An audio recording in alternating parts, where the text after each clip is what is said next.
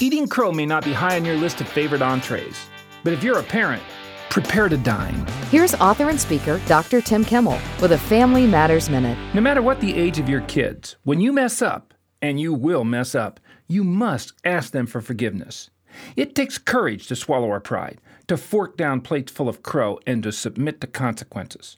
The wimpy excuse makers of life prefer to be led by their misguided pride. They pass the buck, trivialize reality, and make scapegoats of the innocent. Not so for courageous parents. They face those they've wronged and openly admit that they've let them down. When you admit that you are wrong to one of your kids, their eyes may be filled with tears. But don't assume they're tears of shame. Far from it. They're tears of pride and confidence in a parent who is not afraid to face personal faults with courage. Dr. Tim Kimmel has a section on his website that answers frequently asked questions. More encouragement is available at FamilyMatters.net.